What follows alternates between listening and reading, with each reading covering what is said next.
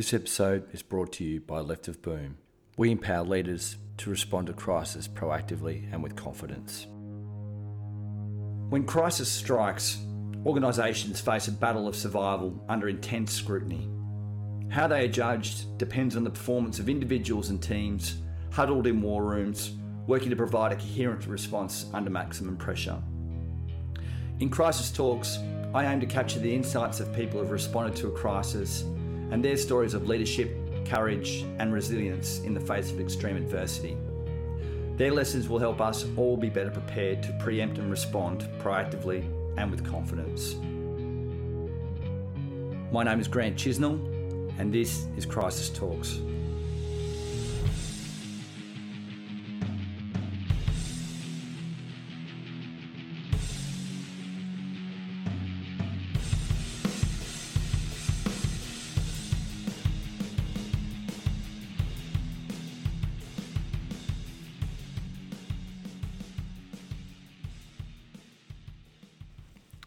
Right, g'day ladies and gentlemen. We've got a really special edition today of Crisis Talks. I've got Craig Lapsley, the former Emergency Management Commissioner of Victoria, now CEO of Innovation Pro, who consults now to a number of different governments here internationally about crisis management, emergency management, community resilience, and the effects that we're seeing around now, particularly around bushfires.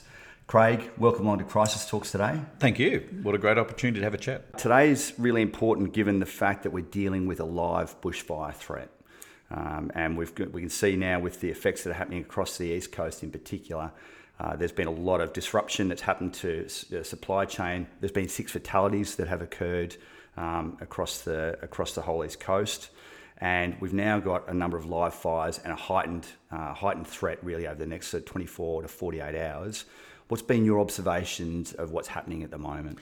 Look, it's really interesting in the sense that if you go back a number of months and you see the drought conditions of what Queensland and New South Wales have actually experienced now for a number of years, it tells you about what was happening in Victoria in 2009. And those drought conditions haven't just popped up, they've been there. So, the drought of New South Wales is something that's got years behind it. And even if you reach back, even when it wasn't declared drought, it was still dry periods. They had dry summer after dry summer. So when you've got an underpinning issue of drought, it leads you to where you're going to go. And I think one of the most important things to understand with drought and fire is that the environment's so dry, the fuels are available to burn, but there's no water. So you think about, in a year where you've got surface water, and if you're in southwestern Victoria currently, or in the southern part of Victoria, they've had good rain, so the dams are full. Whereas if you go into New South Wales, it's dry and there's no water. So once a fire starts, they're either cutting water further, they've got to be very considered about the water use or lack of water. And I know I've done some work recently in Queensland, and even that understanding of that water is for the town's water. What are we going to use for firefighting water? So they're really careful about this use of water. And it's, well, as we all know, water is the weapon against fire. Yeah. And if you haven't got it, it's a problem. So, a real problem. So I look at that and think, it's really easy to say someone's worse off than someone else, but New South Wales and Queensland are definitely in a different scenario than most other parts of Australia. It is deep-seated drought, long-term drought, and now they've got fires in it. Yeah, over my lifetime, I've sort of lived through 83, Ash Wednesday. I think 47 Victorians lost their lives, 28 South Australians. We had the campaign fires in Victoria 2001, Canberra fires in 2003 with 4 deceased and 490 injured. Black Saturday, which you're a part of, and followed on from there with 180 fatalities. And this time around, as I mentioned before, we've got the 6 lives lost. Why do you think people are still dying from bushfires in Australia now? Well, it's interesting, isn't it? I mean, fire in itself, people are getting caught out. Although, and I haven't done the analysis, I'd suggest that our systems today are far better in warning systems, in the way in which media news runs 24 hours. We've got more connection to community. You might say that 6 deaths it's not a good position to be in to have any deaths, but in years past by, those 6 might be a lot more if we didn't have the systems we've got now. Now, I'm sure there are someone out there that will say a decision was made, they weren't aware, and there'll be a story to go with each of those 6 deaths without a doubt, and each of those will have a story of not knowing where the fire was or not understanding the intensity of the fire. But I think we're far better off now. You look at the warning systems we've got, the way in which you think of the news systems. The news is 24 hours a day somewhere. Yeah. And even on TV now, like you've got 3 o'clock news in the afternoon, you've got 4 o'clock news, you've got 5 o'clock news, you've got 6 o'clock news. Yeah, it's not only just the one. It's not just this 6 o'clock news where we'd wait all day to hear the issue. It's live. And so I think in that sense, more people are aware. It's still very devastating to have 6 deaths in New South Wales. But, who knows, it could have been a lot worse if we had taken that back a decade or 2 years or two but before us. So in that sense, I think it is about community connection, and I think the fire services across Australia have changed dramatically, probably because of 2009. When Victoria had that Royal Commission, it wasn't just Victoria. There was a national warning system. Yep. There's a national fire danger rating system. Yep. So it wasn't just improvements in Victoria. And I suppose it's the harsh thing, it was Victoria that had the event, but you watch, there'll be some more lessons learned out of these fires in New South Wales and also Queensland. Yeah, and look, you mentioned before about your trip recently over to LA, and I'm really keen to explore that and the comparisons between what happens over there versus what we're seeing over here. But now, state by state, we're seeing it live right now. A client of mine right now, we've been working through daily updates. They're a global logistics company, but operate a national network here in Australia, which have been managing those disruptions very proactively. But the challenges they've had is really tapping into the right sort of intelligence, the right updates around weather effects and patterns. What can businesses do to really make sure they're cued in properly to these alerts? Yeah, look, I think don't just take the base products of weather, for example. I think to get some advice, some good advice, and some of that is either seeking the advice as a business to say, get someone to give me an understanding of what's happening. I'll tell you why. I'll give you a real practical example. When I grew up as a young boy, and I grew up in Bendigo, so central Victoria, and we'd always look at Perth and say the Perth weather would come to Adelaide and the Adelaide weather would come into Victoria. Yeah. If you have a look at it now, it's happening. It is, but there's also there's a funny piece of weather at the moment. It's moved north. Yeah. So the Perth weather, and there's a horseshoe that's gone up through Northern Territory across into Queensland and northern New South Wales. It's a really interesting pattern to look at. Although there is still major weather patterns coming from Central Australia into New South Wales, particularly New South Wales, that are more westerlies than even northwesterlies. And I've noticed, and I'm not a person who is an expert in weather, but I've spent a lot of time in weather. But it moves into that even our winds are stronger in recent times, and I think people are even noticing that we're getting stronger winds on a more regular basis. So something in the weather patterns has changed, and I think to run a business, whatever your business is, to understand weather events and understand the types of weather events we're going to see. And you can get into, climate change. And I always say, if you're not a climate change believer, there is enough evidence to say there is a change in the climate. Yeah. So whichever way you want to look at it, yeah. And I do understand why some people do not necessarily are believers of climate change because, and I've spoken to farmers about it, they go, well, my fathers and my grandfathers who've run this farm before have had these weather patterns somewhere along the way. Yeah. It has happened. I think the fundamental thing with weather patterns is weather and climate is different. Climate's long term, weather is what we're going to get in that 4, 7, 14-day period. And I think we've got to actually start to understand that about what is the climate variations versus the weather variations. And in any business, if you talk about business, to understand that you could have disruption because of heat events, bushfire events that are driven by weather, hail events. And I think it's as easy to say the hot will get hotter, the wet will get wetter, the extremes will get more extreme in a weather sense. They seem to be getting longer. Yep. So I mean, the normal pattern here is we would be sort of seeing this sort of fire activity probably till late December, January. And then now we're seeing it earlier, so early November, given that change in impact. And even later.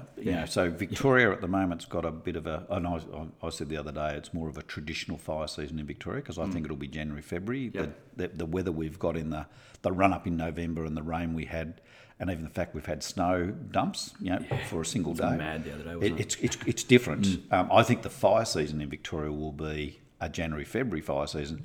But that's not to say it won't be a March-April one either. You could see it move that here it is all about Queensland and New South Wales, and when it moves to the southern part of Australia, and that's really South Australia, Victoria and Tasmania, that it's January, February, March and April.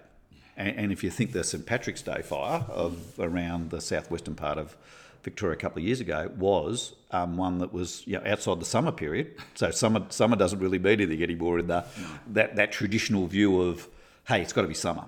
Although I would also say that you're probably likely to get your hottest days in the January-February period, the hottest of the hottest days. But on the other day, there was a day out of the box only a couple of weeks ago where it was extremely windy and the heat was in for a day. And even this week in Victoria, you're seeing, I think it's in the 20s and it goes to 36 and then drops back to 20 again. So you're still going to have these single day spikes. Yep. The ones that I think are really, really important for people to focus on in a fire sense and a heat fatigue sense is where there's heat day after day, and the overnight temperatures don't drop. The overnight temperatures stay up. And that means the diurnal process is elevated, and that when I'm in the diurnal, that's that cooling during the night. Yep. And we don't get that respite in the night, and that means we've got heat fatigue, we've got the environment's fatigued, the infrastructure's fatigued. So next minute you've got trains that aren't running, or the power's off, or because of heat fatigue on systems. Yep. And they're the sorts of things that all of a sudden you see this convergence of, it's not just a bushfire issue, next minute it's a heat issue and a bushfire issue, and there's fatigue in communities, and there's fatigue in infrastructure, and off you go. Yeah, so. Look, I remember you being a major champion for the interagency component, but then also the other effects or the consequence management components for all these confluence of issues that happen around either, as you said, a severe weather event that can cause those the heat issues for elderly people in particular, and the awareness around those, the issues that extend to fire. What are the considerations around those sort of things, and how are those sort of things being, again, from a business point of view, or people out there listening, and how can they make sure they're queuing in to understand what these threats look like and what they should be applying in their own workplace? Look, I think sometimes people talk in a technical way, and somehow we've got to get it back that plain English is the best way and bring it back. I often say, hey, what does it mean to you? Like, what's it mean to you and your family, or you and your business, or your environment? And if you can conceptualise that and get it into your head about, okay, I have got someone who's elderly in my family that will not cope with heat, or I've got someone who's an infant and won't be able to cope with this. So how do you, as a mature adult, help others for a start, let alone yourself? Yep. Then it's about, well, what have I got to do to minimise the impacts of these things? Yeah, so what have I got to do? But you also got to think about, okay, I'm going to turn the air conditioner on, and that's going to make me feel good. What about if the power's not there and the air conditioner doesn't work for you? What's your plan? So I think you've also got to take things away and think it through in the practical sense to say, gee whiz, we've just had a really nice day yesterday because we had the air conditioner on all day. What about if it doesn't operate? What am I going to do? I mean, that sort of takes it back a little bit, I suppose, to the Black Saturday fires. What was your sort of observation? What was your role at the time? And what sort of happened at that sort of stage? In 2007, I was deputy chief at CFA, and I came out of that role and went across to the Department of Health and ran the recovery system for the state. Yep. So I was more in the recovery side, but I was with the chiefs on the day as that day unfolded, and it was a day you just knew it was going to be a day of difference. It was definitely going to be a day like drought, 48 degrees, wind speeds. It was well and truly up. A lot of fuel too, wasn't there, from memory? Is that sort of, sorry, just to cut in there, is that sort of similar to what we're potentially going to experience in? So we haven't had the drought impact as much down here in Victoria. But there's been a lot of rain and there's a lot of fuel as a result. Does that mean... I don't think you're back in 2009 in Victoria because you haven't got that underpinning drought problem. 13 years of drought is the difference. They ran... 2009 was a decade of it was a drought period running up to that. So it was the recipe of the recipes. New South Wales and Queensland have got that because they've had ongoing drought. And that's where Victoria is different. That's not to say you can't have fires in Victoria that do massive destruction because you've got fuels. And the thing about fire is intensity. And people go, what's the word intensity mean? Think about your Kanara fire or your open fire. The more wood you put on, the more you generate heat. That's intensity, the fire intensity, the heat that it generates. And if you've got lots of fuel, you will get higher levels of the intensity will be higher. If it's a higher intensity, it takes more to put it out. It's got its own, it will create its own ecosystem, a fire ecosystem. It will burn faster, harder, hotter, all of those things. What's a fire ecosystem there? Well, that's where it starts to build its own weather patterns. Yeah, so it actually creates its own weather pattern, and it's almost like where, well, it is. It will drag cool air in at the bottom and push it out the top and starts its own funnel. And you'll see these pyrocumulus clouds, the big clouds. Yeah. That's what it's doing. It's actually drilling. And if you think the practical thing, think about what you do with your Canara fire. You open the door up, you open the vent up, you drag air in. It burns faster, harder, more hotter, and goes out the chimney. That's all you're doing. Yeah, I've seen some of the imagery recently from flights or otherwise over New South Wales, and you can see those sort of, they look like mushroom cloud. Well, there was one the other day. NASA have got a website, and I don't know the site of it, so I can't tell you, but someone sent it to me. And during the afternoon, there was a fire in the southern part of New South Wales where the NASA satellite picked it up, where the smoke plume increased dramatically in the afternoon. And you could see it. The day had got hotter, the winds had picked up, and here it is. It created that, suck in at the bottom, come out at the top, and it creates its own weather ecosystem, and it behaves differently. So what's happening in the fire ground can be totally different than what's happening 20 kilometres up the road, because it's got its own energy. It's got its own heat source. It's created energy, and it's got energy, which is the intensity bit of the fire. Which means when it's like that, a fire truck will have limited impact, if any. It's back to how do we protect that house? How do we protect that? So on. So it's not going to put the water that goes on the fire itself probably won't even reach the fire because it's got that much heat. It'll be steam before it gets there. And that's why you'll see these big tankers, the air tankers, putting retardant in on lines beside the fire. So as the fire comes up to it, direct attack at those times is almost ineffective. Absolutely. So that's a fire tactic thing, and I suppose everyone will go, oh, yes, I think we understand that.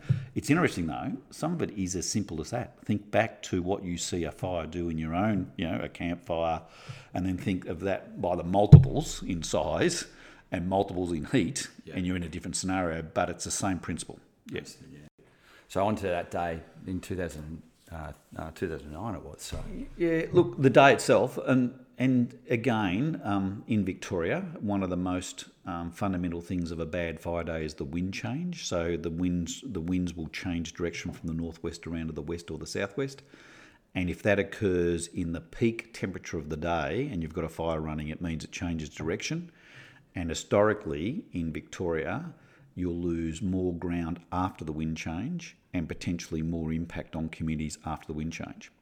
So a northwesterly wind, the wind will move later in the afternoon around to the west or southwest, and it will drive the fire different. And for example, the King Lake fire, the fire that actually burned into King Lake, was underneath King Lake, and the smoke cloud had gone past them, and they're watching a fire go past them. The wind changes, and it came up the hill awfully quick and brought it up onto them. So, and if you don't know that, if you don't understand that, all of a sudden that's where you'll see these fires move really quickly in a different direction, and you'll think, where did that thing just come from? Yeah, it's always fascinating because my background in the army was in surveillance and reconnaissance, planning in particular, and that extending to sort of search and rescue style sort of operations outside. But we would always think about the advance and plan an advance based on a rate of movement and a speed of movement and a direction of movement for an enemy in that case. And I thought simply, it would be the same process here, that you'd be analysing that movement over time, but when you have those shifts. Yeah. The difference in 2009, though, there was very limited systems to warn the community. And one of the biggest things that came out of the 2009 Royal Commission was how do you get systems that warn communities? And that's where now you've got apps and radio stations, and it was very limited in those days. And not only that, there was also a culture change within the fire services about and I know in Victoria we spend a lot of time to say, focus primacy of life is number one of everyone. And the second one is giving information out that can allow people to make good decisions about their safety. So this shared responsibility, shared obligation. And for too long, I think a lot of people would believe the fire service would come and there would be fire trucks, and if they're moving that fast, you can't move.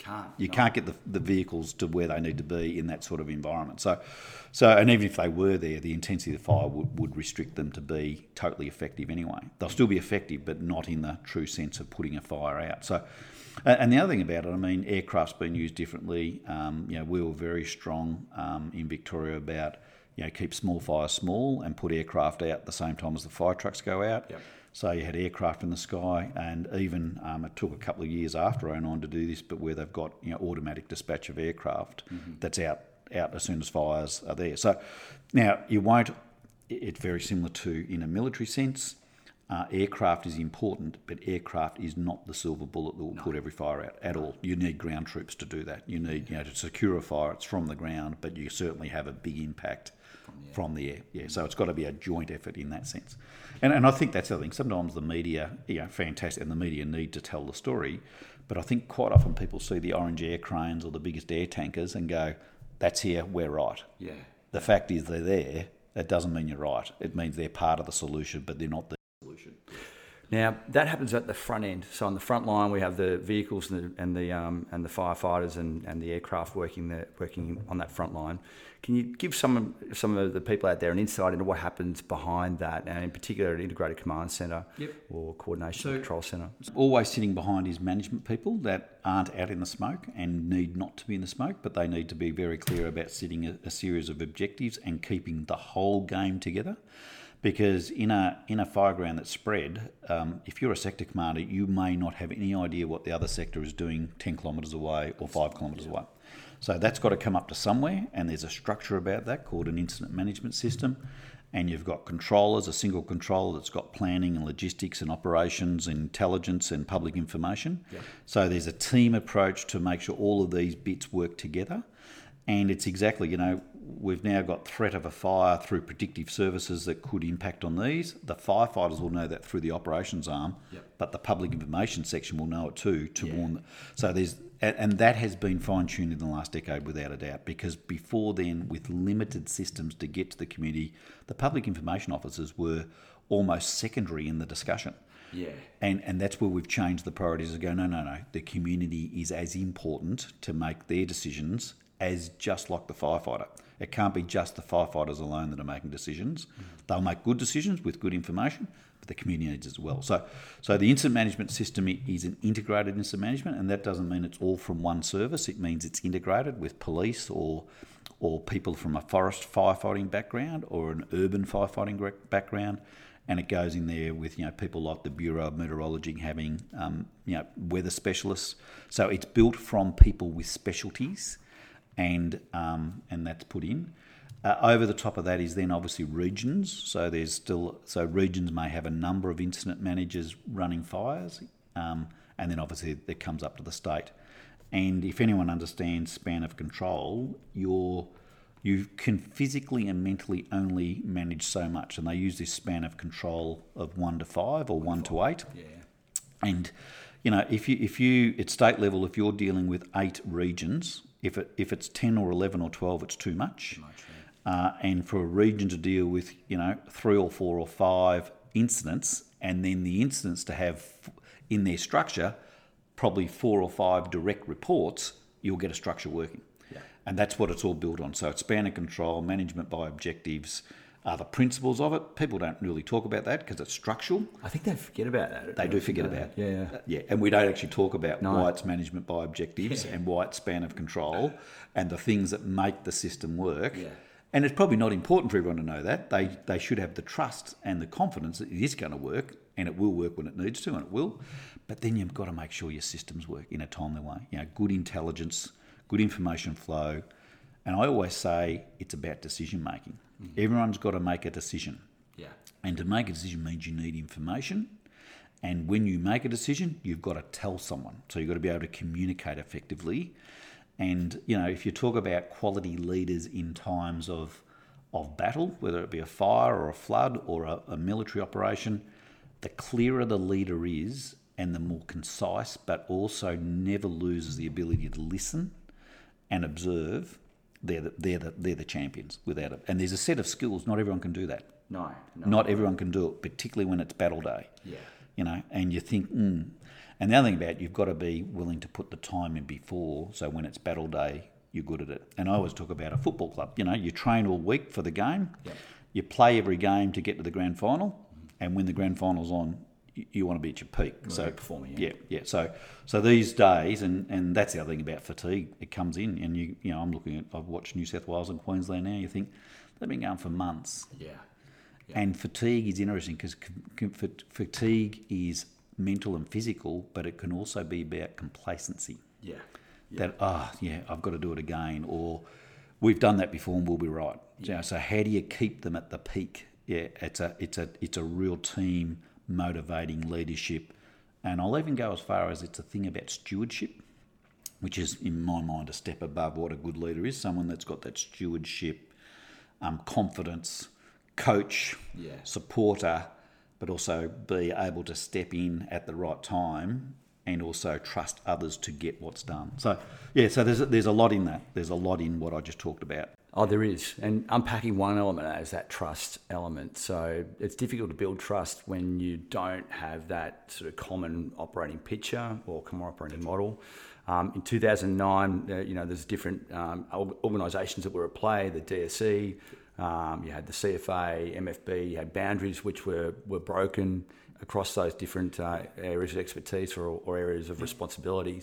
And the other thing that's important in this is, and this is not easy to necessarily explain though, but the bigger the day, the more difficult the day, and the more pressure you put on organisations, they'll go back to their DNA they know. Yeah. They'll revert to type. Yeah. Now, what I just said is a simple set of words to say. It's actually quite complex to understand that. Yeah.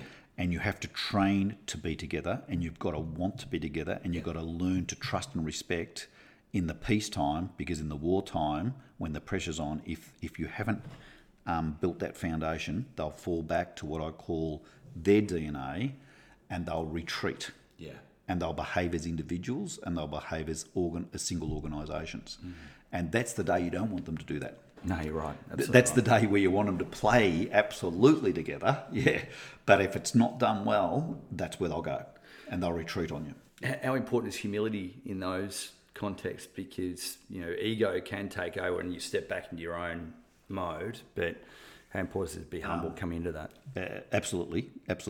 And that's that thing about that's why I say about the stewardship of leaders, that they can see the behavioural issues of individuals, or what I call the DNA, the underpinning issue of organisations. And you've got to be able to be willing to talk about it in an open way, which means you have to have that trust and respect on before to be able to talk about it. And there are some people that will not understand it. So that's where they need to be helped to understand it. And it's not necessarily they've got it wrong. It's just they need to be championed to understand on the biggest days, the joined collective will get you there, not the broken collective. No, exactly right. We know the outcomes that day, and we obviously saw post that what was the effect it had on the community. What's the sort of things that you've learnt in the work that you've done post that event in particular as well about how best to manage those types of events? Look, that's a real complex thing, because one of the biggest learnings out of 09 for me was about communities, about not the response people. There was a lot to be learnt about those, and we did a lot of work to bring a more cohesive approach to that. But communities, the impact on young children, the impact on youth, the impact on men and women, and some of the behaviours of how people see things. When you go through a massive traumatic event, and a traumatic event that probably takes away your place of belonging, that is, your home and the things that really matter to you, it challenges some absolute core things about the individual and causes a lot of trauma. And I learned a lot, and I had to learn a lot about, and I'm far from an expert at this, but, men will behave a certain way, women will behave a different way, and I've seen that some of the best thinking comes from women in their cool, collected understanding of the event, and they stay a lot calmer. males have a tendency to want to go and fix it now. Want to solve it. Yeah. Yep, they want to solve it. They want to be the fixer right now, Yeah. and it'll be full of, they will be full of beans, and they'll want to get out there and do things. And that's important to understand, because you need to get that energy. You need to manage that energy effectively. But the ones that young children will not talk about it, and they may not have the skills to talk about the trauma, but it will come out later on in life. And youth can very easily become confused and lost in what they were doing in life. A 14-year-old that might have had a plan by 16 to do X, and this event comes along, will change that dramatically. Yeah. And they need a lot of time to think it through, and they need a lot of people to listen to them. It's listening about where they go and giving them guidance. And then you've got the males that will want to fix the world in overnight, and you'll have the females saying, hang on, what's going on here? And they'll become very much the centre of the discussion. Yeah. Now, you might say that's almost too simple. It is what I just said. There's a lot of science into what I'm saying that takes you down different roads in a psychology sense, and that's not my area of expertise. But I have learnt and listened a lot to the psychology of what happens in communities when things are traumatically changed and are traumatic. I put the question out to the team who've been managing the fire response here, and they've got I think about 38,000 vehicles they have on the road in Australia, about 12,000 at any one point in time. And you talked about the community input for resilience. How can organisations like the emergency services tap into the communities better to get better intelligence from them as well? So there's 12,000 sets of eyes on the roads. Well, it's interesting. If you think about, in the main, the volunteer network of fire services and SES and other life-saving, don't underestimate the value, because they are trusted leaders in their community. Yeah. And they're also a trusted network. So I often talk about the trusted networks in a community. Yep. Stop and think about in your community who's there. Lions, Rotary, sporting clubs, arts groups. There's lots of them. They're structured, they're in communities, and they are supported by community members. Yep. And there'll be people in there that are leaders. So that network is something I think is one of the learnings out of 2009. Where those communities were quite structured, they actually, I think, recovered quicker. Okay, yeah. Because they had structures to do so. And they also had support structures within there. So I'll use an example. In Lorne, we had threat of fire there in 2015 during the Christmas period. Yeah. And we actually went to a meeting with the Lorne Trusted Networks. We asked for it to occur in the Life Saving Club. And in the end, that group of people, there was 21 people in the room who were, I call the trusted leaders of the community, and they were representing the organisations. Mm-hmm. They then themselves would send out an email, I think it was every Thursday morning, to their networks. And I think they used to touch 28,000 people. Yeah. Like Lorne Life Saving Club, I think, has got 4,000 people on their email list or something. Great. So all of a sudden, a simple email would go out, and they'd touch all these people about information about their community. Now, not all of it was about fires, but it was about the business that was going on and how the fires may impact or not impact. Yeah. And if you think about the resilience of that community, one of the most important things for Lorne to do is have a very successful Christmas, New Year, January, February period, because that's where a number of them make most of their money. Yeah. Although that's probably changing a bit now that they've probably got a 365-day business down the coast. Yeah. But, it's pretty important to understand that resilience is not just about... Resilience got economic outcomes that are really important to keep the people employed and all of those things. So when you talk about resilient communities, it's not just the safety of communities, it's got to be the economics of communities and the fabric of communities that keeps it all... Yeah. And I think community resilience is the future bit. I think if we can actually understand, particularly rural and regional communities, what makes them tick and why they're there and how do you make them stay there. And there's some fantastic examples just in Victoria alone, let alone across Australia, about, communities have got together and said, we are not going to not survive. We're going to be stronger in these communities, and they have festivals and, and they have business and they generate stuff. Birchip, Donald, there's examples in parts of Victoria that are amazing communities because they've said, we are going to be resilient and we're going to have economics and we're going to have a social fabric and we're going to make this happen. Yep. Yeah, we saw it, 2008, we had the floods up in Claremont. I was engaged by Rio Tinto to go and do the Community Recovery Committee, or establish that. Yep. We did fodder resupplies for the affected farmers. But that network of farmers became the most important intelligence network for us to be able to communicate with everyone and be able to inform everyone on what we were doing you think, and help with that. You think about Country Women's Association, you think about farming federations. Yes, and then you go to the sporting groups and you go, righto, where's all this? And they're all there. Yeah. I can remember after the fires in Kinglake, we actually ran a tabletop exercise to reconstruct the Kinglake ranges. Okay, yeah. And we found 28 groups, and then we asked the question, well, who's these groups? Where's their leadership? Are they able still to be leading as a result of these fires, or they've got other issues, to deal with?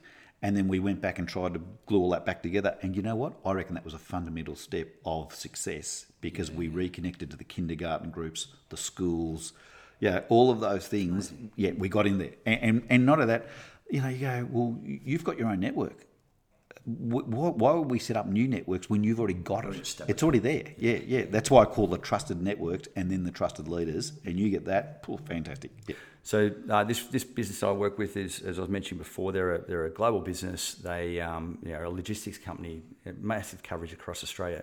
The issue for them is that they, because they are so big, the boundaries that they skip are borders, and which means they have to tap into different networks along the way.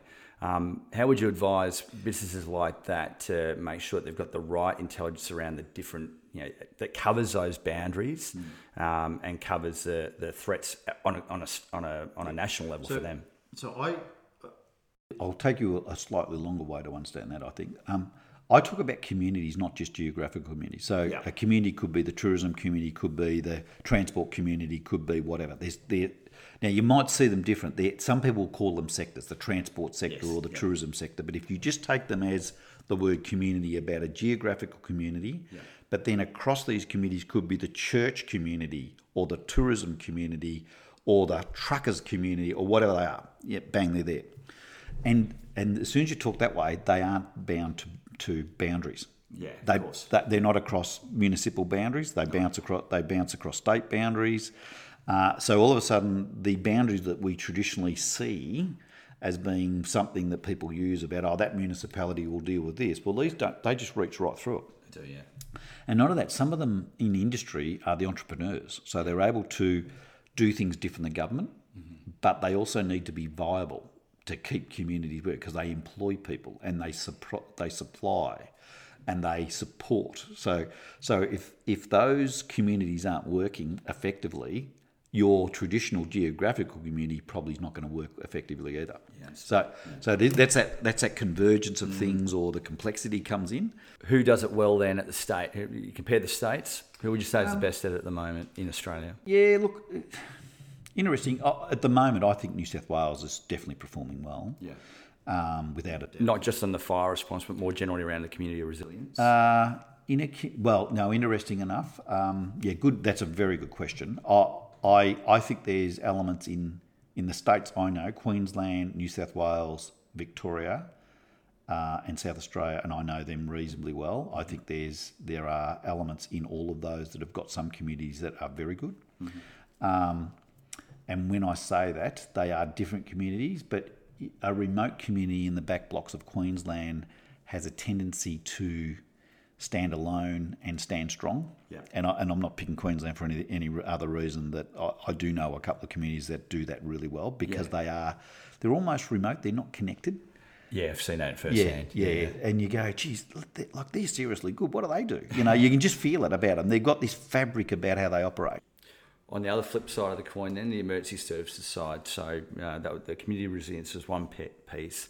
How do you see the differences between the way that they respond over there, the way they communicate to the communities in a fire or a major emergency, versus the way we do it here? There's some things that I think we've done exceptionally well here that should be utilised in the other side of the world. What would they be? Our warning systems. We've got a more integrated warning system, without a doubt. There's no doubt about that. Is that just Victorian based, or is that Australia-wide?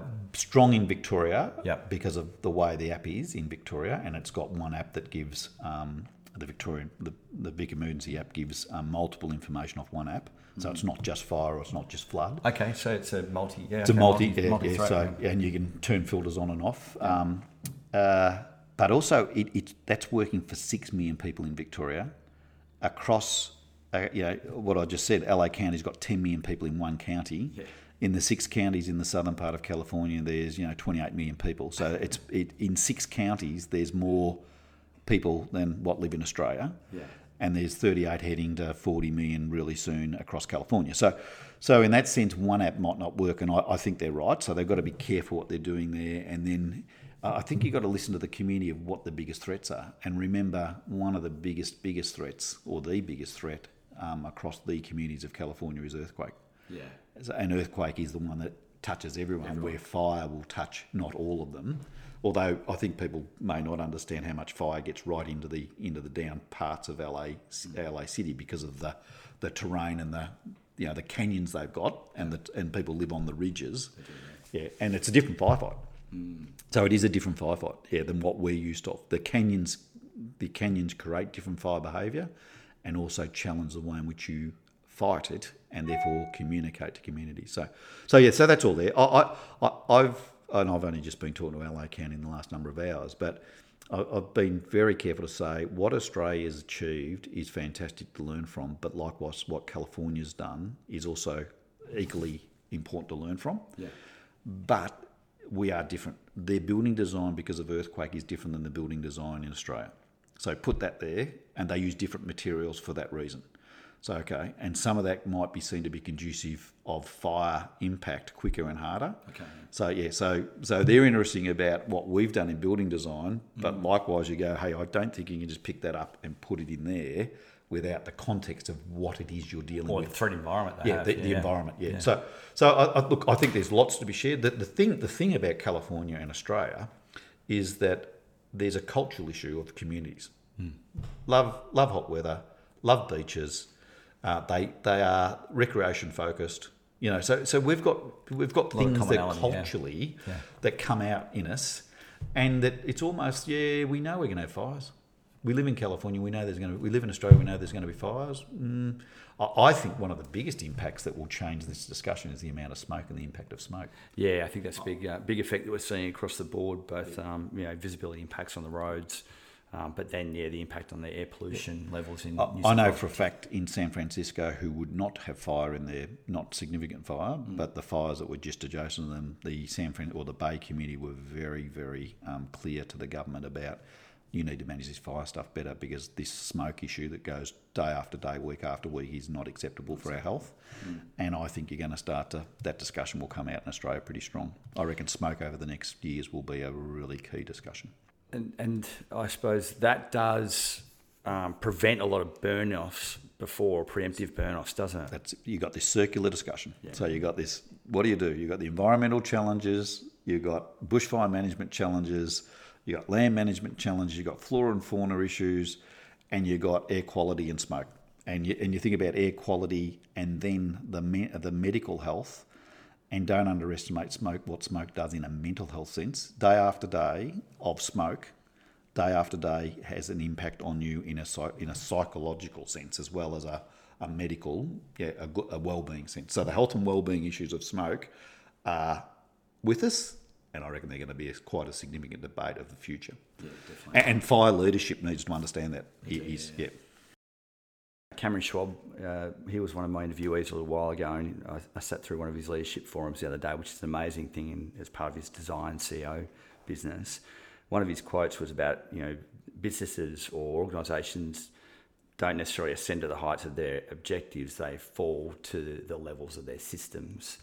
How broken is our systems in Victoria or Australia, and are they going to help us over the next 10, 15, 20 years to deal with these changing threats that we have? So one thing we've got to be careful about is to sit on our hands and say that we've got the best, because once you say you've got the best, someone will prove you're not the best. Yeah. I think there's a absolute need to take a stock take to say what has changed and what is different, and when you do that objectively, you'll test your own capabilities and capacities to say we need to do something different.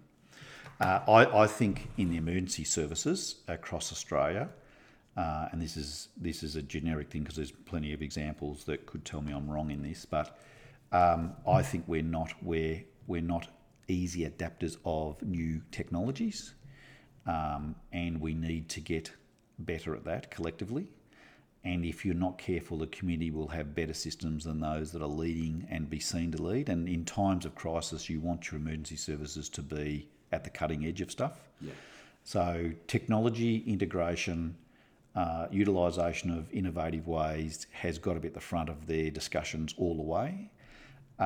And I think it's too easy to be busy in the busy loop and not thinking about the future loop. Yeah. And that's that bit. So, and the other thing, you've got to spend time with your people. These organisations are people organisations, and you need people organisations to understand their people and understand the people they serve, and don't get disconnected from the communities you serve. The communities you serve are really important. Do you believe in the term Black Swan event? I do, and I've explained it in the simplest way in the media only days ago, that it's when everything lines up. And the only thing about the Black Swan event is when you say you've had one, there's probably one just around the corner. Yeah. You've got to be careful, because it's quite often seen the Black Swan event is the one-off event. The one-off. Yeah, and I think you've got to be careful of that. That's even the term about this is unprecedented conditions. Yeah. But they're foreseeable, though, aren't they? I mean, yes. What do you say is the difference then? Because I certainly don't believe that any of these things are... I don't necessarily believe in the unforeseeable. I think what we've got is convergence. Yeah. I think the convergence thing is what people need to see. So the heat event that becomes the bushfire event, that becomes the smoke event, that becomes the... I think it's convergence of issues, and therefore then it takes you to the consequences of those issues. Not the impact, it's the consequences. Yeah. So the impact is, we've got more people that have got face masks because of the smoke in Sydney today.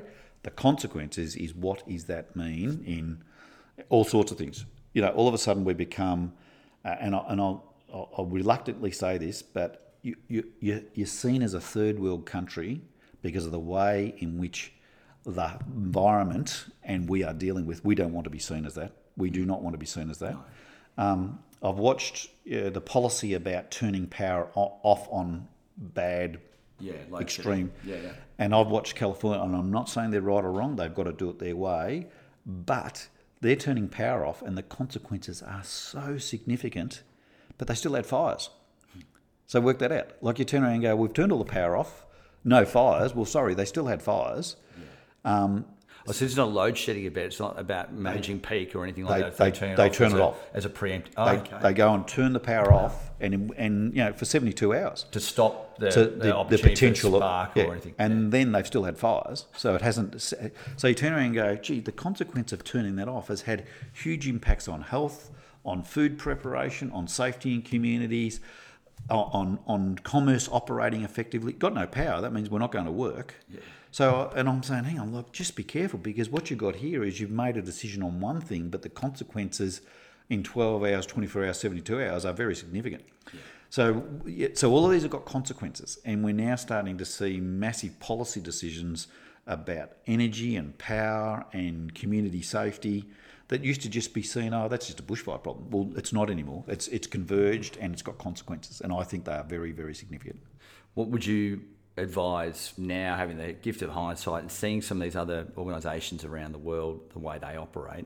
What would you have done differently? I'll say the things, I'll give you a couple of the things that I think worked that you would lock in. One is to turn the system about being focused on the community. So community-centric and community-focused discussions are really important in a strategy sense. Setting clear priorities of what's important and communicating, and particularly in the emergency service where they're paramilitary organisations, so they need to get clear direction. Systems that work, that join people together. Don't ask people to work together if your systems don't help them work together. So you've got to spend time on, they talk about interoperability, but joined up systems that allow people to work together but also make better decisions together. Because once you do that, if we've all got the single map that we're looking at, and we all understand it, and we'll be playing. If I give you one map and I've got a different map, how can we work together? Can't. Yeah. Well, if we do, it's a struggle. Yeah. So and it's about us then. It's not about the system. So the systems have got to make it easy to work. And if you get people that are trying to design systems apart, it's probably because they're telling you they don't want to work together. Yeah. So how you design systems, and then you've got to get the human behaviour. And the human behaviour is big. Change does not come easy in anyone. and particularly if you're very traditional in your thoughts or your organisation or the way which you see things, or are you protecting something that's important to you, but someone else is asking you to give it up? So the last bit then is culture. Yeah. You've got to understand culture. And you don't have to go and change culture and threaten culture. You've just got to understand it and understand what it gives to you and the blockers it's got, the barriers it's got, and the advantage it will give you. And culture can sometimes be a huge benefit, and other times it can be a problem to get where you've got to get to. You were a big challenger in your time, I thought, and as an outsider looking in, I admired the way that you went about it, bringing it all together, and especially post what had happened in 2000. I mean, that was a massive impact on our community. I had it was very interesting. I was going up an escalator in the Brisbane airport, of all places, and this young military fellow walked up behind me and he knew a little bit about me, and he said, "I've watched you," and he said, "You're spending time on the right things, and if you keep doing it, you'll be successful." And he got off the top of the escalator and left. And I've always thought I should have grabbed him and said, why did you tell me that? What did you see that told me that? And the things I just talked about, I think, were some of those, that it was about how do you get systems, but also set priorities and direction that people can use. People can use. It's not gobbledygook. It's people can connect to it and use it. Yeah. That's a success. That's got to be something of success in it. And even when I've told this story many, many times, but for the first 12 months when I was the fire commissioner, it was all about interoperability. Now, interoperability is a long word. In the end, we said, no, we work as one. If we work as one, all those other things will happen. Yeah, and you know what? They went out and did it. Like, we work as one was so much easier than talk about interoperability. Like, 16 letters in a word, I think it is, and you turn around and go, what's all that mean? Yeah. So we had to simplify it so people could connect to it and own it.